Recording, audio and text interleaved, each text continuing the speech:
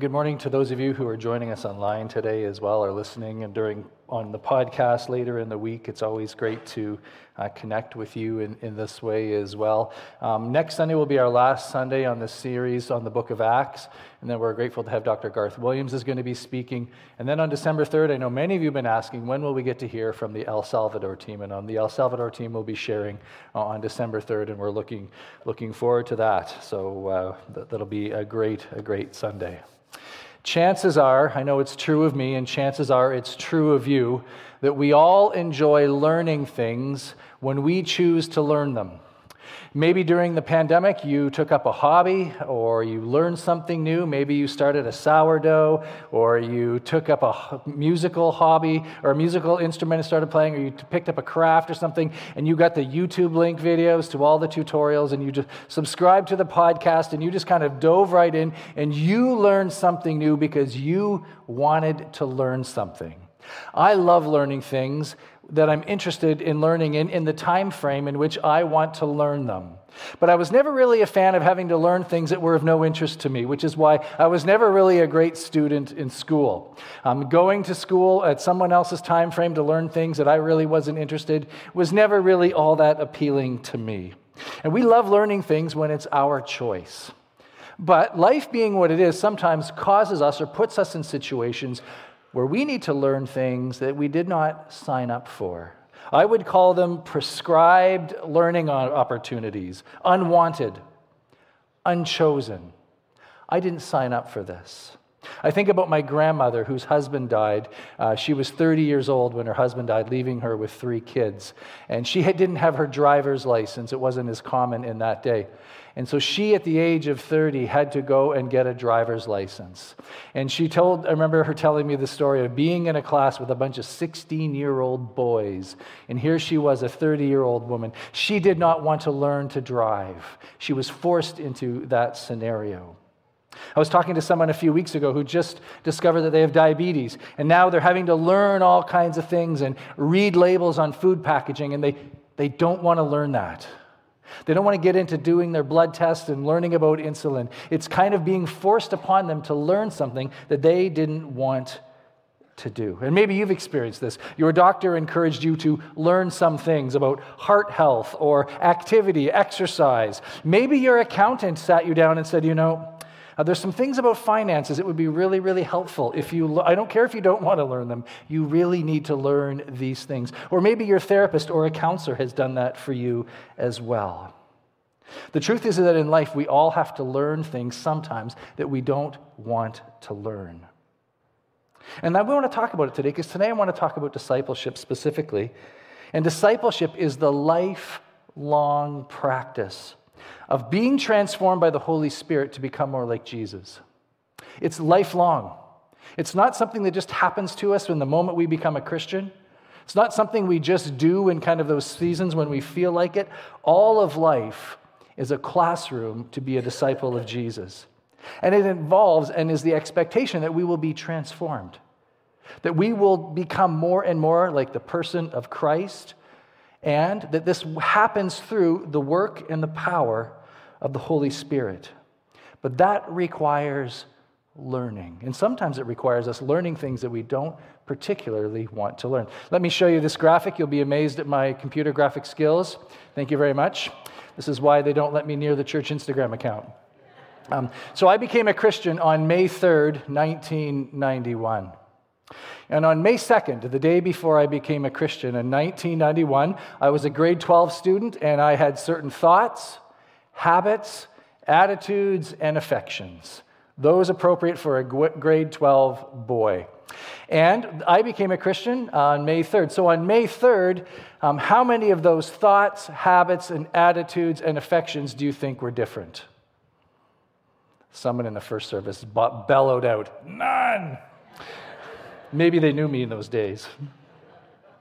The truth is, the day after you become a Christian, the Holy Spirit now is downloaded into your hearts. And the truth is, largely, you're still the same person with the same attitudes, habits, and affections. And the Holy Spirit now begins the lifelong process of transforming us from the inside out as we surrender to the work of the Holy Spirit.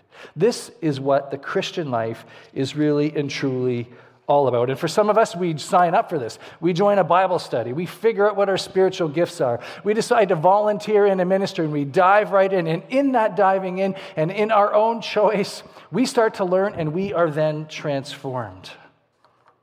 And then sometimes, God places us in a season or in a situation that we did not sign up for. And now we have to learn some things in this season about being a follower of Christ, and oftentimes unlearn some things as well. And this is what we're going to get into today as we look at the story of Peter from Acts chapter 10. Now, last week we kind of started by talking a little bit about Acts chapter 10. Today's kind of part 2. So previously in Acts chapter 10, we found this.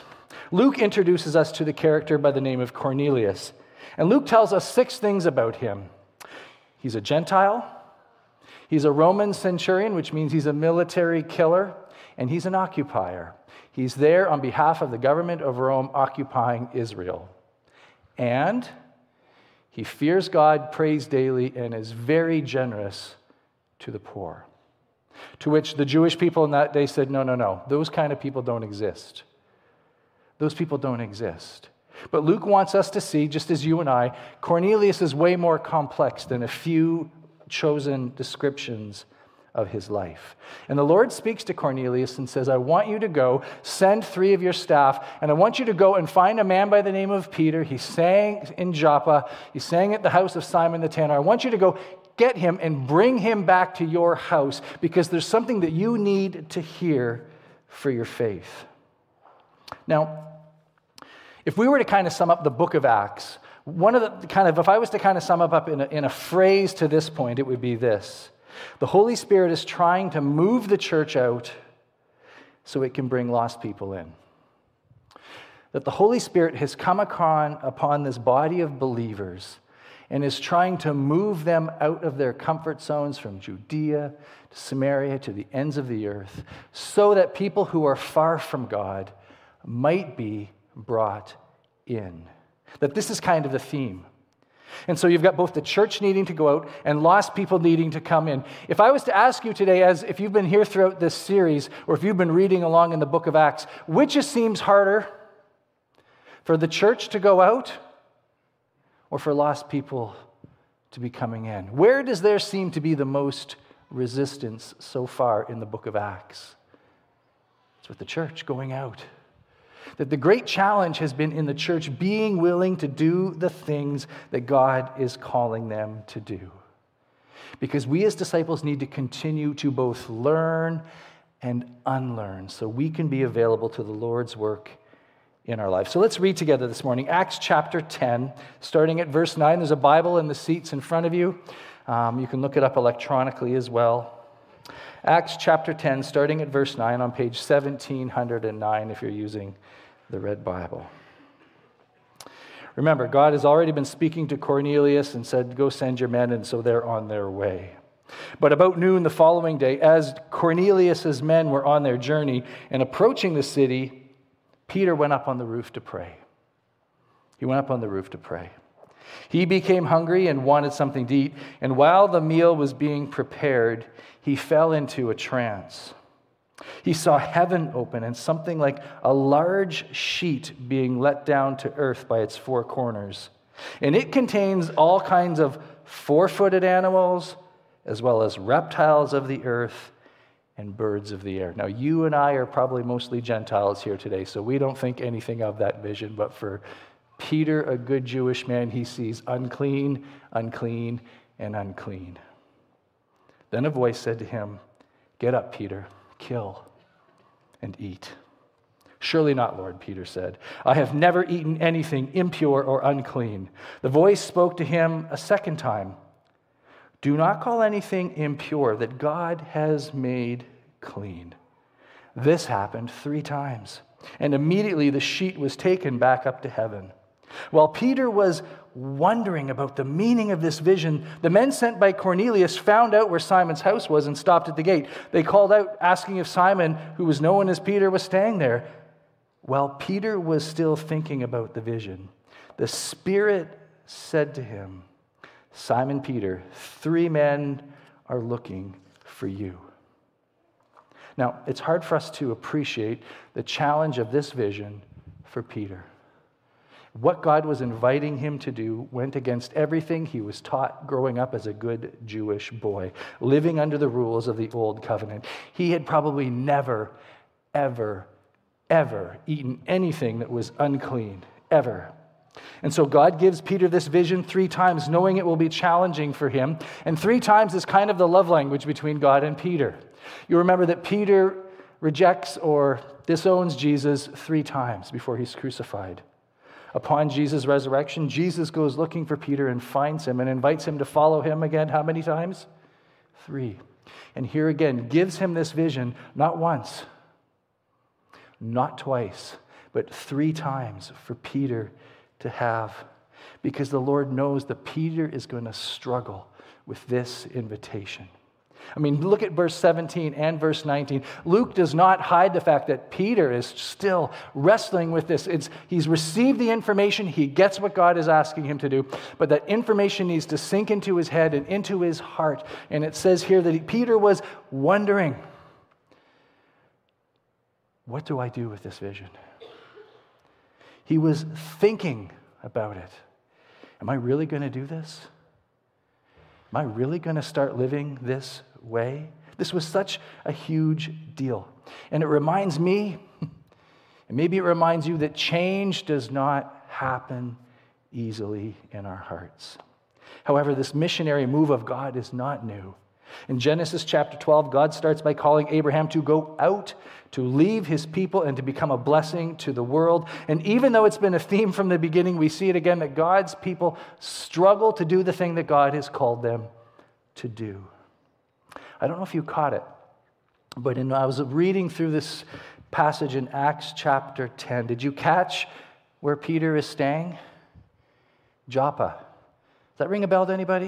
Is anybody here in January when we spent 5 weeks looking at the story of Jonah? Let me read you just the first 3 verses of Jonah chapter 1 again. The word of the Lord came to Jonah, son of Amittai. Go to the great city of Nineveh and preach against it, because their wickedness has come up before me. But Jonah ran away from the Lord and headed to Tarshish. He went down to Joppa, where he found a ship bound for that port. After paying the fare, he went aboard and sailed the ship for Tarshish to flee from the Lord. What was Jonah's problem? Why did he not want to do what God asked him to do? Because he didn't like the Ninevites. In his mind, they were unclean Gentiles. And there was no room in his heart, no imagination in his spirit that God would actually call him to go there. Meaning, and if you've read through the book of Jonah, almost the entire book is about God trying to convert Jonah first. Trying to convert the missionary to do the very work that the missionary was called to do. We've seen this same kind of outwards movement in the life of Jesus himself, going to people that other people said, no, I don't think you should go there. I don't think you should be with that person. Roman sympathizers, prostitutes, Zacchaeus, a demon-possessed man in a cemetery. Nothing is more unclean than that.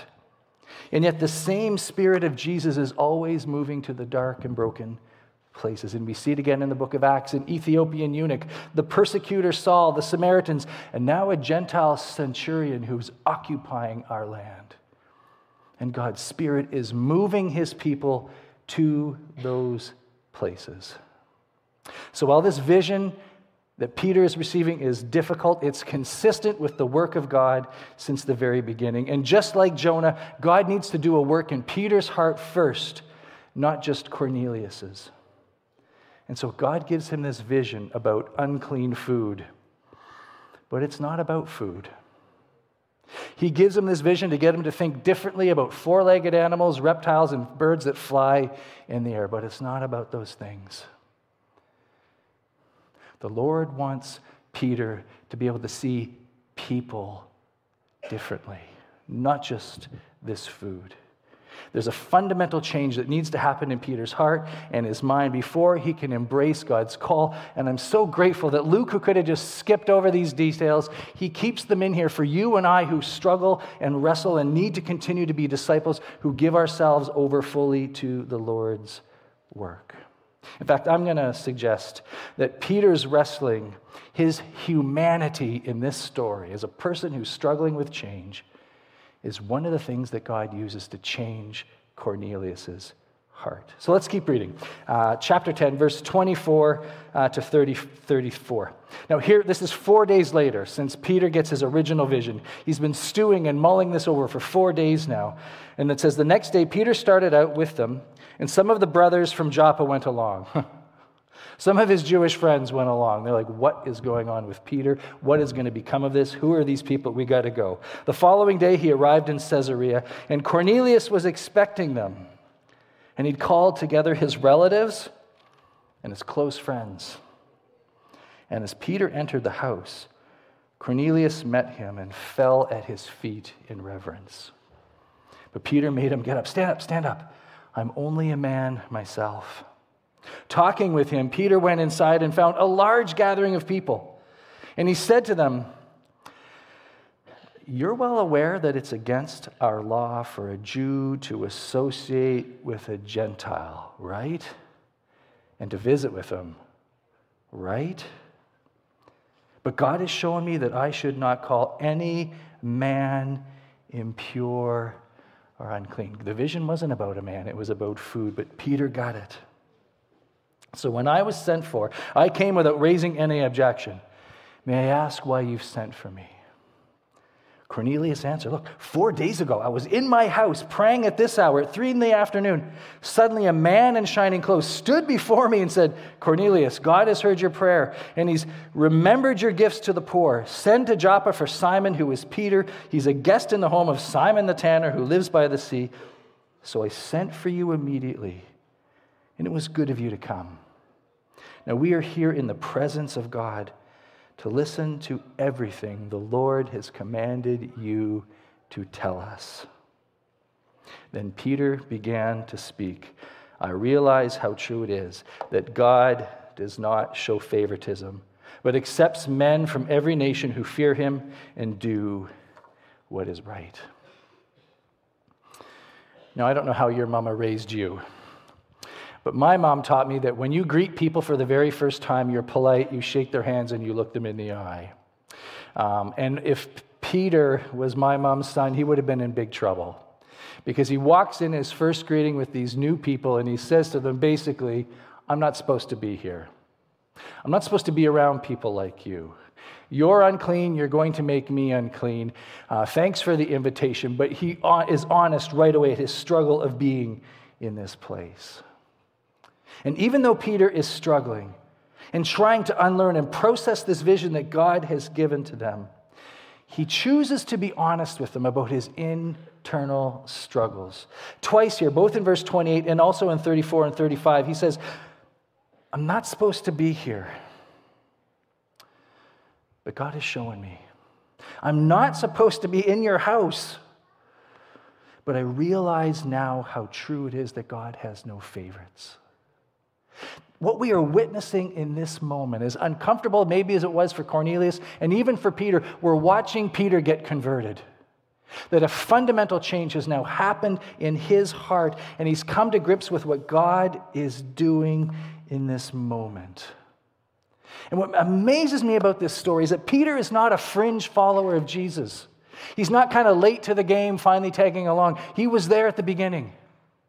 He saw everything Jesus did. He heard everything Jesus said, and he went wherever Jesus went. He was one of the 3 disciples who got invited into the special moments that not all the disciples got invited into. He was there for all of them. He was there at the crucifixion, denying yes, but he was there at the resurrection when Jesus came and called him again. He was there on the day of Pentecost when the Holy Spirit came on him and he preached and 3,000 people became believers. He was there for all of that. And yet he says, wow, look what I'm learning. Look what God is teaching me. Look what I realize now that I did not realize before. Look what I see about the work of God in my life now that I did not see before. Friends, Peter is showing us what a disciple looks like, what a mature believer in Christ looks like. It was what Eugene Peterson calls us a long obedience in the same direction. A lifetime of moments where God shows us things and we make changes in how we think or behave. A lifetime of moments where we realize we were wrong about something and we do an about face and we do it right. Where we humbly repent and are obedient to the Spirit's work in our life. What we see here in the life of Peter is the life of a disciple. Now, Peter's also the evangelist. And you might think he's a rude and poorly prepared evangelist. I mean, he goes in there, I don't know if I should be with you people. He's got clearly nothing prepared. And all he does is talk about himself and the problems that he's having with even being there. And we might be tempted to think, man, he's bad. But I disagree. I think Peter's conversion right before Cornelius' eyes was instrumental in Cornelius' own acceptance of the Lord. When Peter walks through the door confessing and struggling and saying he's not sure he should be there, but he realizes now what God is doing, and so I'm going to be obedient to it, I think Peter's honesty brought hope to Cornelius. As Christians, sometimes we can be ashamed of our humanity, our struggles, our doubts, our suffering, our weaknesses. But these are the places where God's grace meets us. As we demonstrate the broken nature of our lives and the struggles that we have, but how God is moving and at work in our hearts, it gives hope to other people who are wondering, could God do anything with me? In the brokenness that exists in my life, is there any hope for me? I love Paul's words in 2 Corinthians chapter 4, verse 7. We have light shining in our hearts, but we ourselves are like fragile clay jars containing this great treasure. This makes it clear that our great power is from God and not from ourselves. It's like Peter saying, my life is crumbling. I'm struggling to believe. I'm struggling to do the thing that God is calling me to do here. But God's mercy shines through his brokenness, and it impacts the life of Cornelius and his friends. And what I love, that they open their hearts to faith. They become believers. They're baptized in that moment. And then they ask Peter, could you stay 2 more days? He's like, I've been here. This thing's taken me 4 days already. 2 more days. Because you're learning things, Peter. You're talking to us about how God is still teaching you things. You're still discovering his grace for your life. We want to be learners too. There's things that we need to learn from you. Would you stay 2 more days? So 2 things I just think about as we conclude here. One is that if you're having spiritual conversations with someone in your family or friendship circle, you maybe put a temptation, there's a temptation to put a burden on yourself that you need to project this perfect life that has it all together and have all of the answers. You could also go the route of Peter, who's honest about his struggles and shows how in spite of my struggles, God's mercy is still at work in my life. The other thing that just jumps off to me is just this vision of what it means to be a follower of Jesus. That we are somebody who's always learning. And we're humble, and that when God moves in our hearts and we see things that need to change, when we see attitudes that we need to repent of, that when we see behaviors that are ungodly and we need to change, that we will repent, that we will lay them down and we will go in the right direction. Let me pray for us. Lord Jesus, we thank you for this testimony in Peter's life. Thank you for having Luke capture it for us. That God, he's honest about his faith and his struggles, and you meet him in that moment in your mercy. And his life becomes this testimony, this powerful testimony of what grace can do in any life. And Lord, if there's anybody here today who's wondering, if you could move in their heart, if you could transform them from the inside out, may they hear a giant yes from this passage today. Because you are the God who's always moving towards us to seek and to save the lost, to redeem that which is yours, to give us your Holy Spirit, to begin that transforming work from the inside out. And maybe, Lord, today we're just discouraged in our faith. Maybe we've unofficially kind of given up in pursuing you and we're just kind of going through the motions. May we see in Peter this fresh, vibrant work of God in his life. And may it make us hungry for that work in our own lives too. We thank you for your mercy to us in Christ's name.